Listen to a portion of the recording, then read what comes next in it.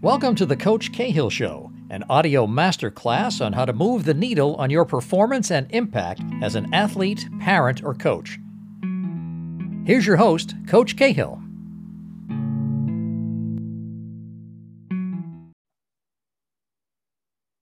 Oh, that's new. All right. All right, cool. So Coach, how did coaching find you?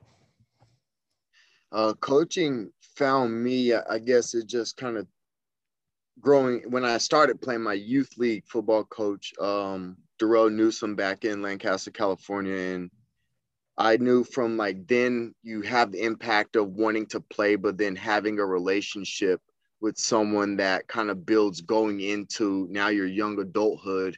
And then once I got into football, obviously it's play as long as possible. But then the impact that he had on me as a juvenile growing up, and then my college coach Sharif Shaw at the University of Utah as well. Those two guys kind of put it into my eyes and said, like, you can really make an impact on someone, multiple people, obviously, as you get into it and you go about it the right way. I think that's kind of how it happened. And then, to be honest, how I got into coaching, I wasn't even looking for it.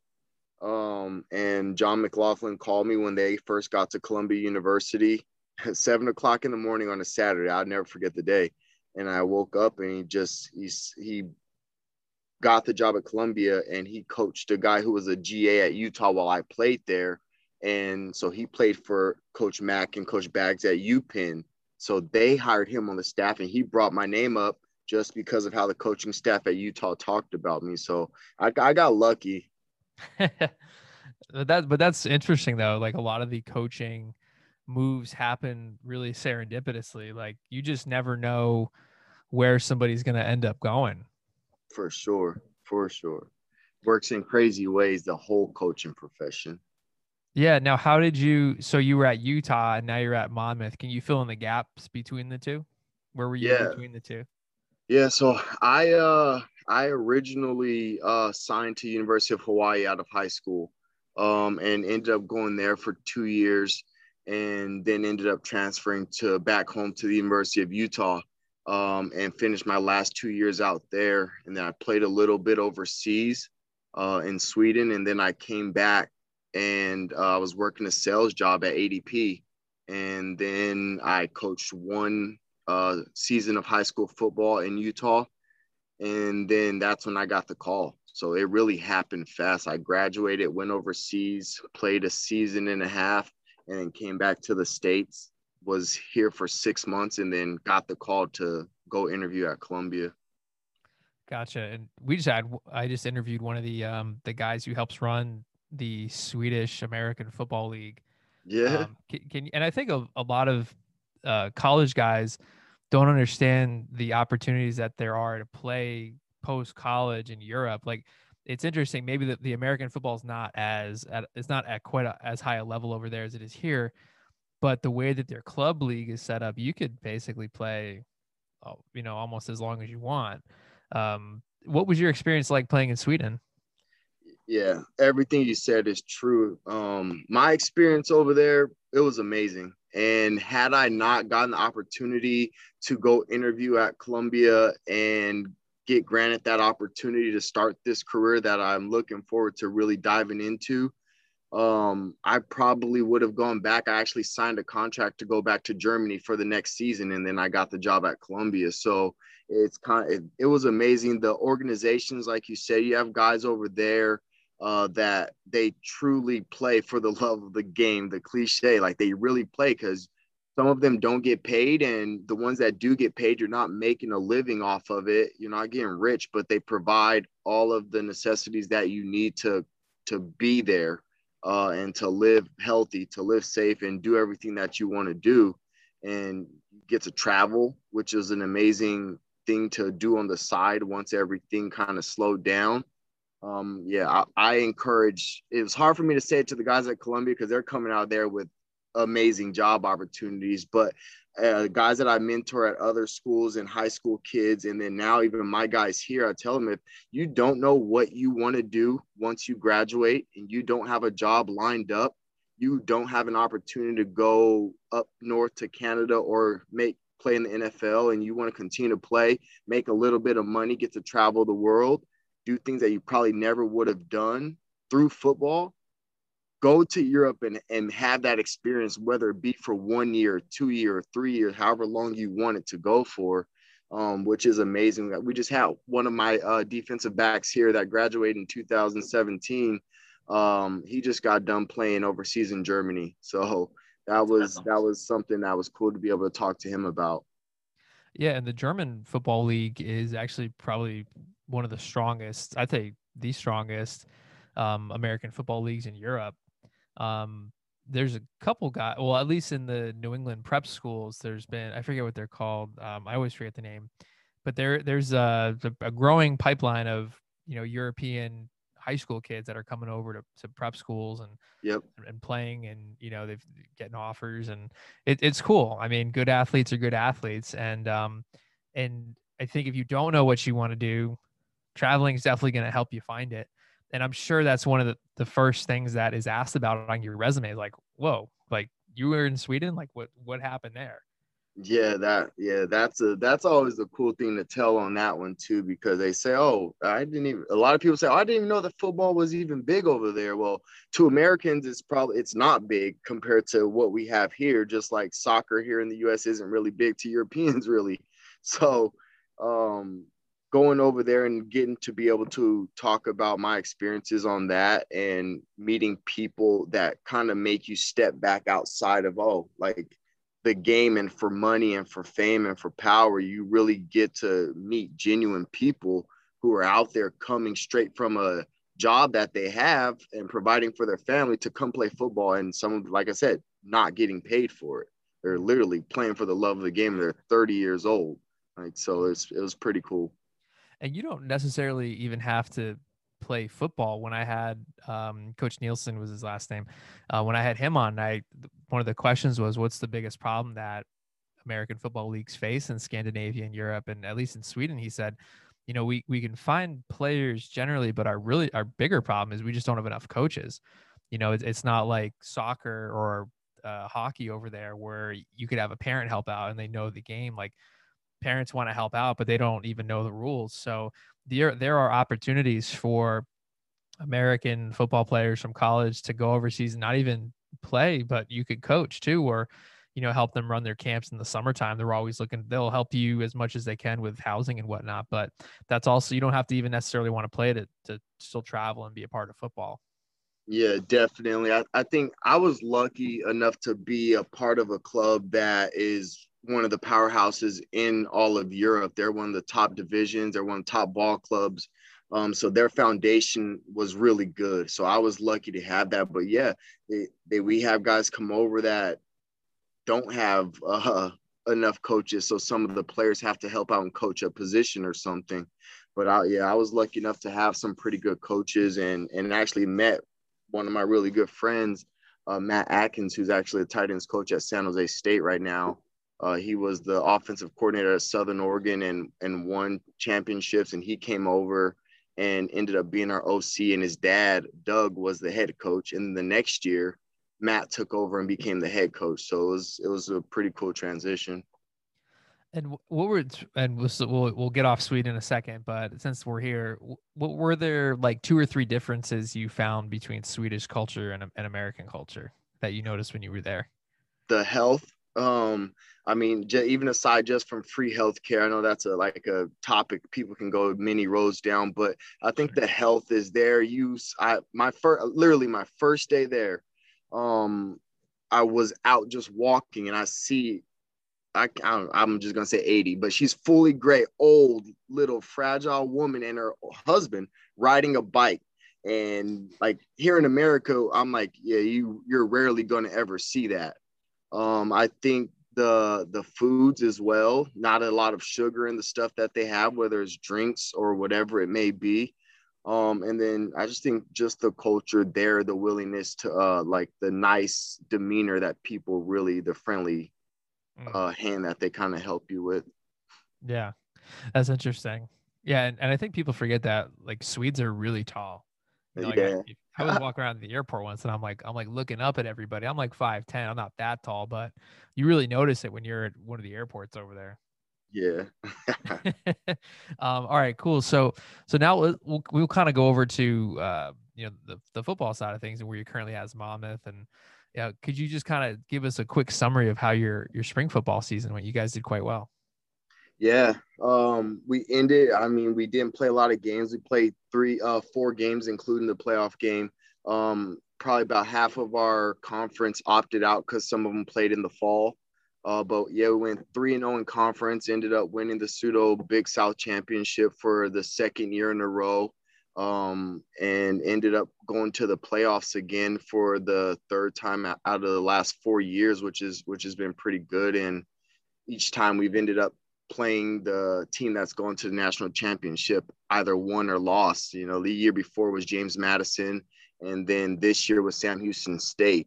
So we did a really good job in terms of building this program with Coach Callahan and what he's done here, and making the standard that we're not just trying to get to the playoffs. Our goal is to win a national championship.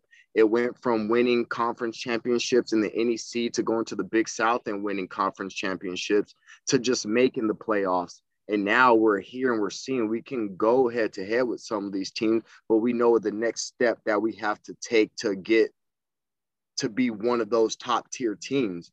And our team is just bought in fully. And I think we did a really good job holding. We had a chance to win the game against Sam Houston State with like 34 seconds left, and we're on like the 8-yard line or something like that. And it just doesn't go our way. So we're that close to going on again and beating Sam Houston State, who ended up winning the national championship. Sure.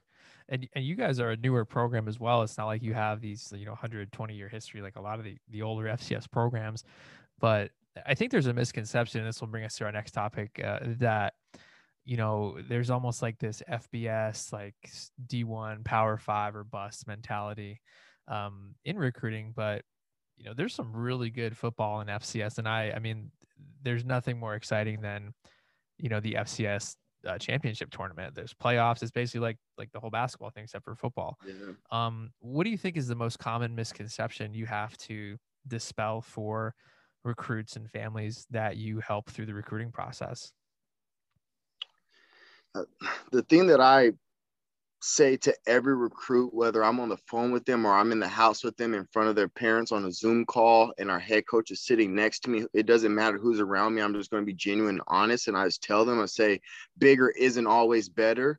And you have to be honest with yourself in where you can fit, because yeah, you may get an offer to an FBS, BCS, Power 5, Group of 5 school, but are you going to go there to, let's just say you redshirt your first year, then you may get on a couple special teams the next year, then you stay on special teams, maybe get in a package or two, and then by your senior year, maybe you're playing, maybe you're not, maybe you're still in the same role. Some guys never even reach that way. So yes, you may have that talent to be able to hold up, but they're recruiting the same level, if not better than you, which is at every school. But I think you have to be realistic with yourself to say, all right, am I going to go just to be on a team and bet on myself to go and get it? Because there's guys that have done that. Or am I going to bet on myself, go somewhere and give myself the best opportunity to do what I want to do and reach my goals, which is I want to be able to play early and have an impact. I want to be able to have an opportunity to make plays and have the film and the opportunity to get looked at by NFL or CFL teams.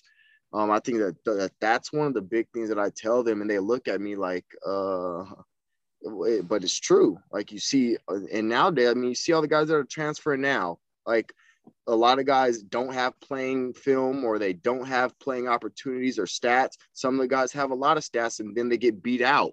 But that goes into a whole different conversation, but bigger isn't always better. And I just say, be honest with yourself as you look at these places that you're going to.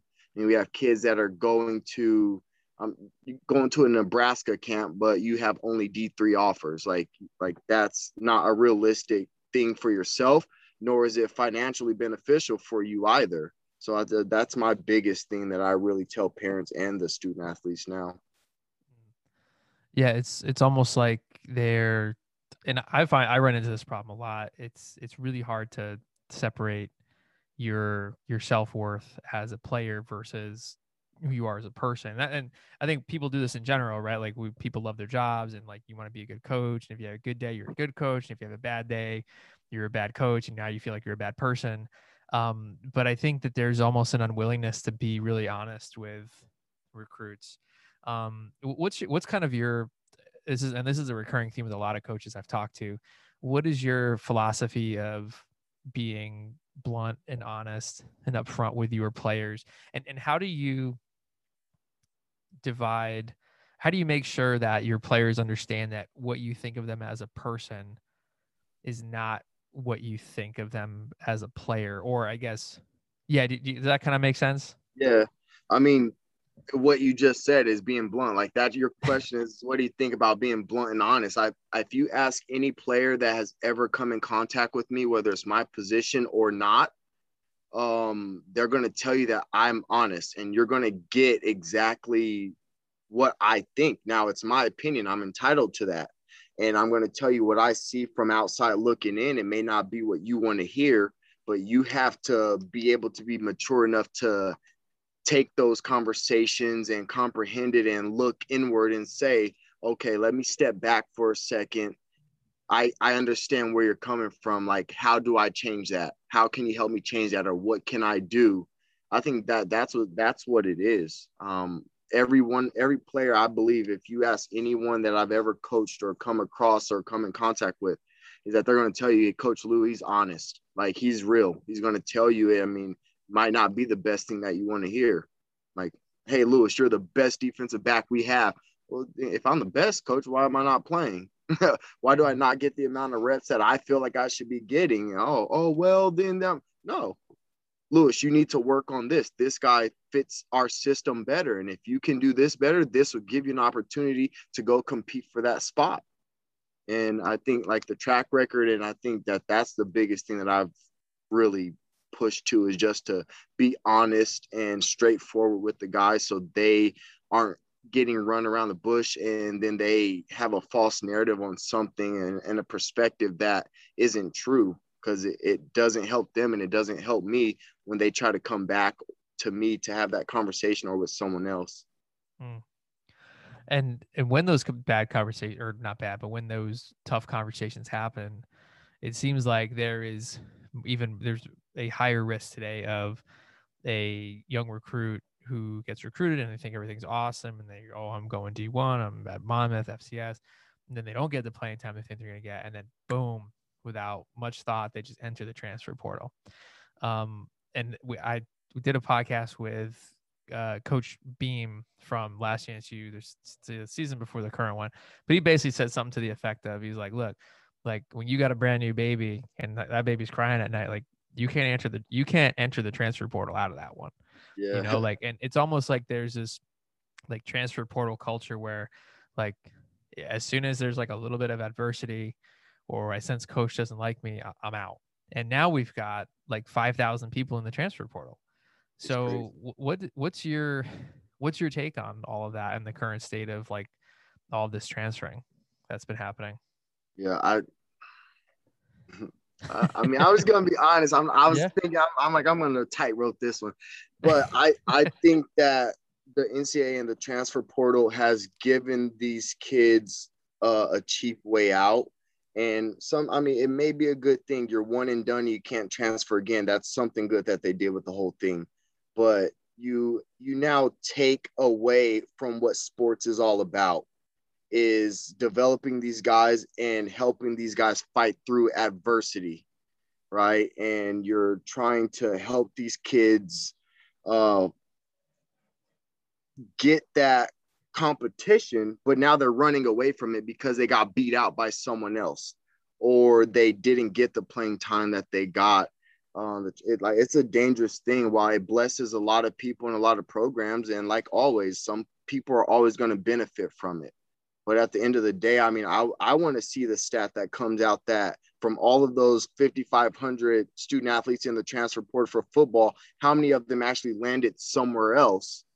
One. And then two, if they're a scholarship athlete, they're giving up a full education that's paid for free. You're going to graduate debt free, and you're going to give that up to go somewhere else. That isn't guaranteed that you're going to get the same opportunity benefiting you financially, depending on where you come from. Some people don't really care about that, but to me, that's a big thing. Is I would have to guarantee that there's something for me on the other end. Now, you can't guarantee that until you're in the portal and you're able to talk to other schools. Now, obviously, I'm sure there's some people going back door, but I just think they take away what sports is all built off of, the transfer portal and this thing, because you're letting them hide from competition and run from adversity. Yeah, and it's there's such a fine line, right? And I think there's a misconception that once you get an offer, like you're good, like you made it. Like, no, like this is where it actually gets hard. This is where the real work happens. And I think even if you end up at your dream school, like you go to a Notre Dame or whatever, or USC, even if everything works out and it's all roses, full ride, you're at least going to have 3 to 5 of those freshman moments where you're like in your dorm by yourself doing your laundry for the first time, saying like, what the heck did I just get myself into?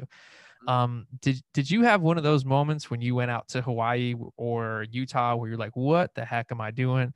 And then could you talk us through how you kind of got over that initial hump of getting used to a new setting? And then what's your advice for freshmen who are struggling now and are contemplating, or other players that are like on the fence and they've knocked around the idea of a transfer portal? Yeah. I'm sitting here saying that I transferred. But I mean, my story is a little bit different, and it's a whole nother thing. It's a whole different ball game. But I honestly never had a moment like that. I went to Hawaii that summer in 2008, it would have been 2008, and got there, and they had just come off of going undefeated, going to the Sugar Bowl. Obviously, didn't go how they wanted.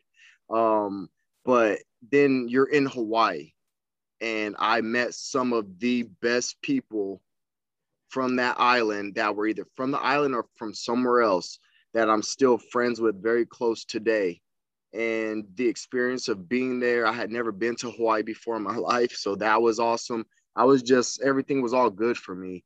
And then my circumstances changed, and I ended up going back to the school who was originally the first school that had ever offered me. And then the recruiting got kind of messed up with a coaching change that happened, and that offer wasn't there. So that's why I ended up at Hawaii. And then back at Utah, I'm where I really wanted to be from the beginning. They were just going into the transformation from the Mountain West to the Pac-12, which was another amazing transformation. And they're a winning program. Like Coach Witt he has that program rolling. I mean, obviously it came over from Urban Meyer to then him. And so I never had oh shoot, I'm lonely, I'm homesick, to when I went to college. I enjoy both places very much. Gotcha. And do you mind just would you mind going, obviously to the extent you're comfortable, like what circumstances changed where you had to make that move? Yeah. And this is another reason why this is just why I am who I am in the recruiting process, and being straightforward and honest and not BSing guys and stringing guys along, because I went through this. So Utah was the first school to ever offer me out of high school. They offered me my sophomore year of high school. And wow. I had no idea, and I had no help either. I had no idea what committing was. I had no idea of an official visit. I had no idea of signing a letter of intent, the timeline. So I'm like, yo, I got the offer to the school that I want to go to. And a whole bunch of schools started coming in. I'm telling them, no, I'm going to Utah. I'm going to Utah. I kid you not, every home game and every practice that I could make it to from my sophomore year all the way through, really till the middle of my senior year. I ended up breaking my leg my junior year. So recruiting slowed down, but Utah was still there. Hey, yeah, we love you. I'm there. I'm hanging out with the players on the team. And I'm like, this is where I'm going. So I get to my senior year of high school and I call to ask, hey, like, what do I have to do to sign up for summer school to come in early to get a head start? And Gary Anderson had just left. And so now they promoted Morgan Scalley to defensive coordinator. And now I'm like, he wanted to go with the junior college kid. And now because they said I waited so long that I waited myself out of an opportunity. I'm like, this couldn't have been a phone call that you could have given me and say, hey, Lewis, are you still interested? Would you still want to come to Utah? Like, that never happened. That line of communication was not there. And that ended up having me now go from, I know where I'm going, to not having an offer or any place to go to college 3 weeks from signing day. And Hawaii ends up calling me and, hey, Lewis, this is Greg McMackin, the head coach. We want to fly you out for an official visit. Before he could finish this, yes, coach, I'll come for the visit. So me and my mom, we get over, yeah. all over. We get on the flight, we go out there and we do the whole thing, sit in his office before it's time to go. He said, hey, these are the papers, signing days coming up. And I was like, can I sign him? He said, you got to wait until signing day and get him in.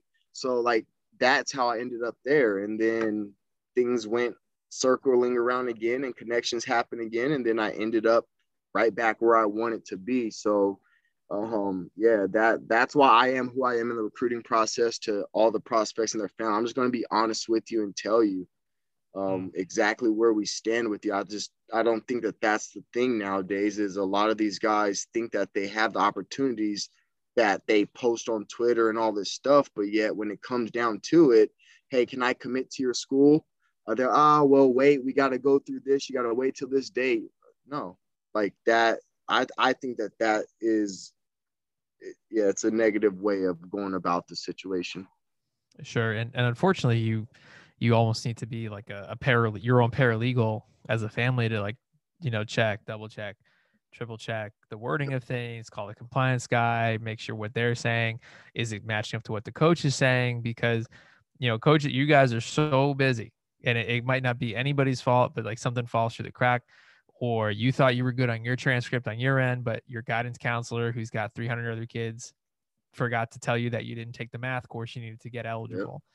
Yep. I guess and for coaches, I mean, you guys are juggling so much. What do you think are some mistakes that young coaches make when they're trying to establish who they are and their culture, whether it's as a position coach or as a head coach? And then what advice would you have for young coaches listening? I am a young coach, Brendan. I am a young coach, man. Yeah, 20 with you, baby. Yeah. I am I've been fortunate enough to be around some good people, right, who have been in coaching for a while. Some that have been coaching just a little bit longer than I have, some that have been in the NFL. And then I've been around them, being able to pick brand. I think the biggest thing that young coaches do when they come in is not be authentic. That's the first thing that my mentor told me. He said, just be you.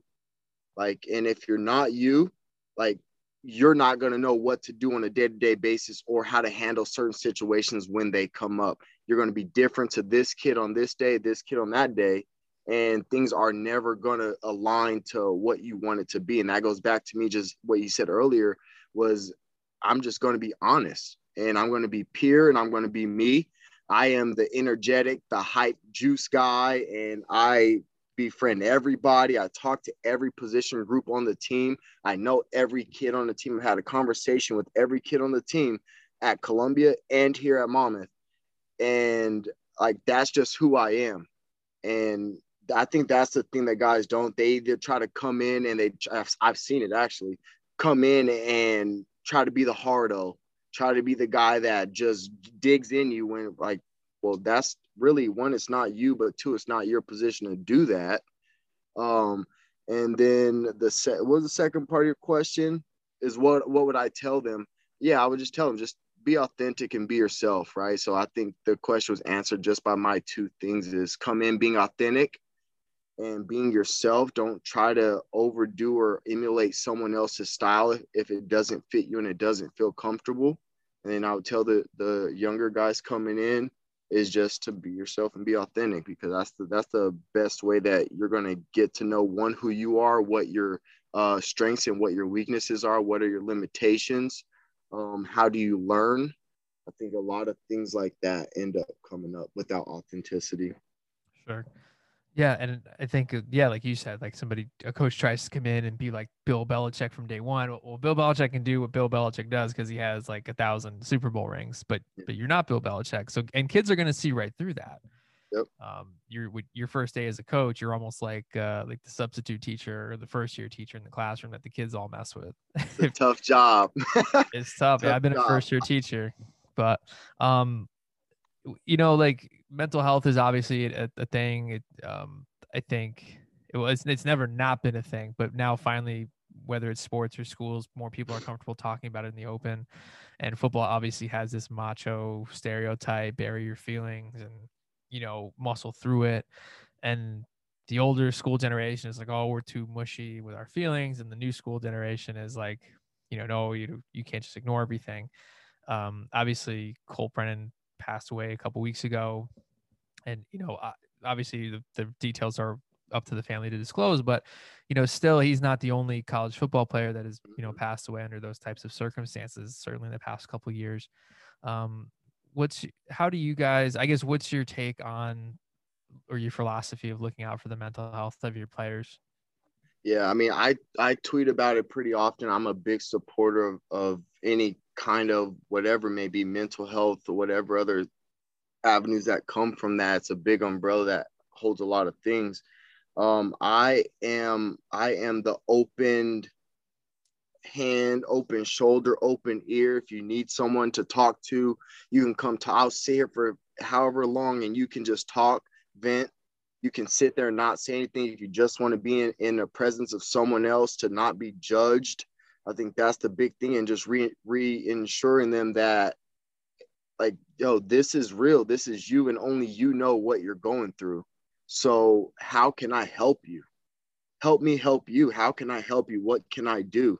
And if he says, I don't know, all right, well, hey, I'll be here for you. When you need something, you have a second thought on something, call me, text me. I'll come. I've gone out of my house at 11:30 at night to go meet a kid because he had a breakdown. Like I've dealt with some mental health stuff. And so everybody, it's not just, oh, he's crazy. It can be an emotional mental health. It can be tragedy in your family. It can be it can be a whole bunch of things. A self-confidence thing can become a mental health issue. And so I think that's just my thing, and how I deal with it is I'm just open, and I'm going to be a personable, and I'm going to be a person that's going to be here for you. And I'm going to reassure you not to be afraid to talk about an issue if it comes up. You're never going to start out comfortable talking about it. So it may not be right now, but in a week from now, you may come back to me and say, hey, coach, like, I really need to talk to you. Mm-hmm. But like, that's just how I approach it. I don't try to force it out of them. Yeah. And was there, I mean, for me, when I was a punter and kicker in college, and I would have, like, I guess looking back, it would have been like anxiety, mm-hmm. But like, I remember getting so like locked up inside my own head and so nervous. I like couldn't even punt. I was like I was a practice punter. I was so good on the sideline, but then as soon as coach was watching me, I just like imploded. So I don't know if that's maybe like self-doubt or lack of confidence, but I know that's a recurring demon that occurs, at least with a lot of specialists. Was there something, like, obviously share the extent you're comfortable with, but was there like something similar to that you like have or you experienced, like, with when you were playing, or as like a young coach? As a player, no, because I think that, and this is what I tell my guys too, is that when I'm on the field, well, this is me as a player, and this is what I tell them. I said, when I'm on the field, that is my time to let go of everything, have fun, be myself, and go play football. Like, I don't have to worry about anything else. And that's my time. Just let I failed this test, man, I got to go back and do this. Or I didn't get the job that I interviewed for, but I'm about to go to practice, and I can only think about practice. So I was very good at compartmentalizing. I am on the football field. This is what I'm going to do. This is how I'm going to react. This is how I'm going to, that's my outlet. And, but anxiety, it's never fully going to go away. You have it no matter what. I think I did a great job for myself allowing football to be my outlet. And anytime I'm on the field, even now, like I think the anxiety is higher now as I'm a coach than it was when I was a player, because I am getting other people ready and I'm trying to prepare other people and to allow them to help them reach their best in themselves and to get the team to do the best and then to produce on game day and then to provide information on game day. So my anxiety kind of creeps in that way, but then I just kind of step back and say, I'm not the one playing. Like if I didn't do my job during the week to get those guys prepared and then to be able to make in-game adjustments and communicate properly, then I shouldn't be here. I'm doing a disservice to this program and to these young men. And I think I think that's where I'm like, okay, that's kind of like how I was as a player. I'm on the field, I'm letting it out. Well, now I'm here, it creeps up. But then I say, I got to realize, all right, like my job it should have already been done. And now I have to make adjustments in games. So let's just go out and play and have fun. And then I try to get that to my guys to allow them to play loose and be able to be themselves as well. Yeah, there's I think Tim Ferriss said it like has a podcast, but he said it's a little bit easier to dance with your demons than try to banish them all the time. And I think you've really good self-knowledge and self-awareness. And do you have any type of reflective practice that you have to like think through all your thoughts for the day or the week? So for example, some guys journal, some guys pray, some do meditation, some just drink a cup of coffee by themselves in the morning and head in their car before they go into work. But do you have some type of practice where you kind of take account of everything that's happened and reflect on what's going on? All of the above. Actually, what you just said is I have probably about 15 notebooks that I have a whole bunch of stuff written down, whether it be a short sentence, whether it be a paragraph, whether it be me recapping my day. If I have hard days, that's one of the longest. And it may be just be I jot something down, maybe a memory, because I was kind of feeling this way, but then I got the energy to do this. What happened? Journal it. I love being alone and by myself, which is kind of like a meditation period at some point throughout the day, whether it be early in the morning, getting here in the office and being the only one here, whether it be me staying late and being the only one here, or at home at night where I just literally, I would just sit on the couch, no TV, no music or anything, and I'm just like in my head thinking. And some people say that could be a danger because now you're stuck in your own head now. But I just kind of reflect on stuff and kind of think about things. And then I chart out, all right, what are some things that I want to accomplish? And then that way my focus is on something. So when I accomplish that goal that I set out to do, however minute it is I feel some sense of pride and organization. And then that way that just kind of keeps me where I am. And the music is a big thing as well for me. What kind of music you like? Honestly, it depends on my mood. The only type of music I do not like is heavy metal screamo music. Anything else, I like music, but I listen to. I'm not like a big rap guy. I listen to a lot of R&B. I like country. I like jazz. I like some jazz, but gotcha. Alan Stone, Pandora Radio is a good one. Alan Stone, gotcha. Yeah. So do you get along with the strength coaches who are blasting screamo metal music during lifts, or? Yeah, we have one strength coach that does it. The other one does not. So the other one plays to what the guys like to listen to. So he knows that that's going to get them pumped when they come running through the doors. The energy's already there from warm up. They come into the weight room, they're already up.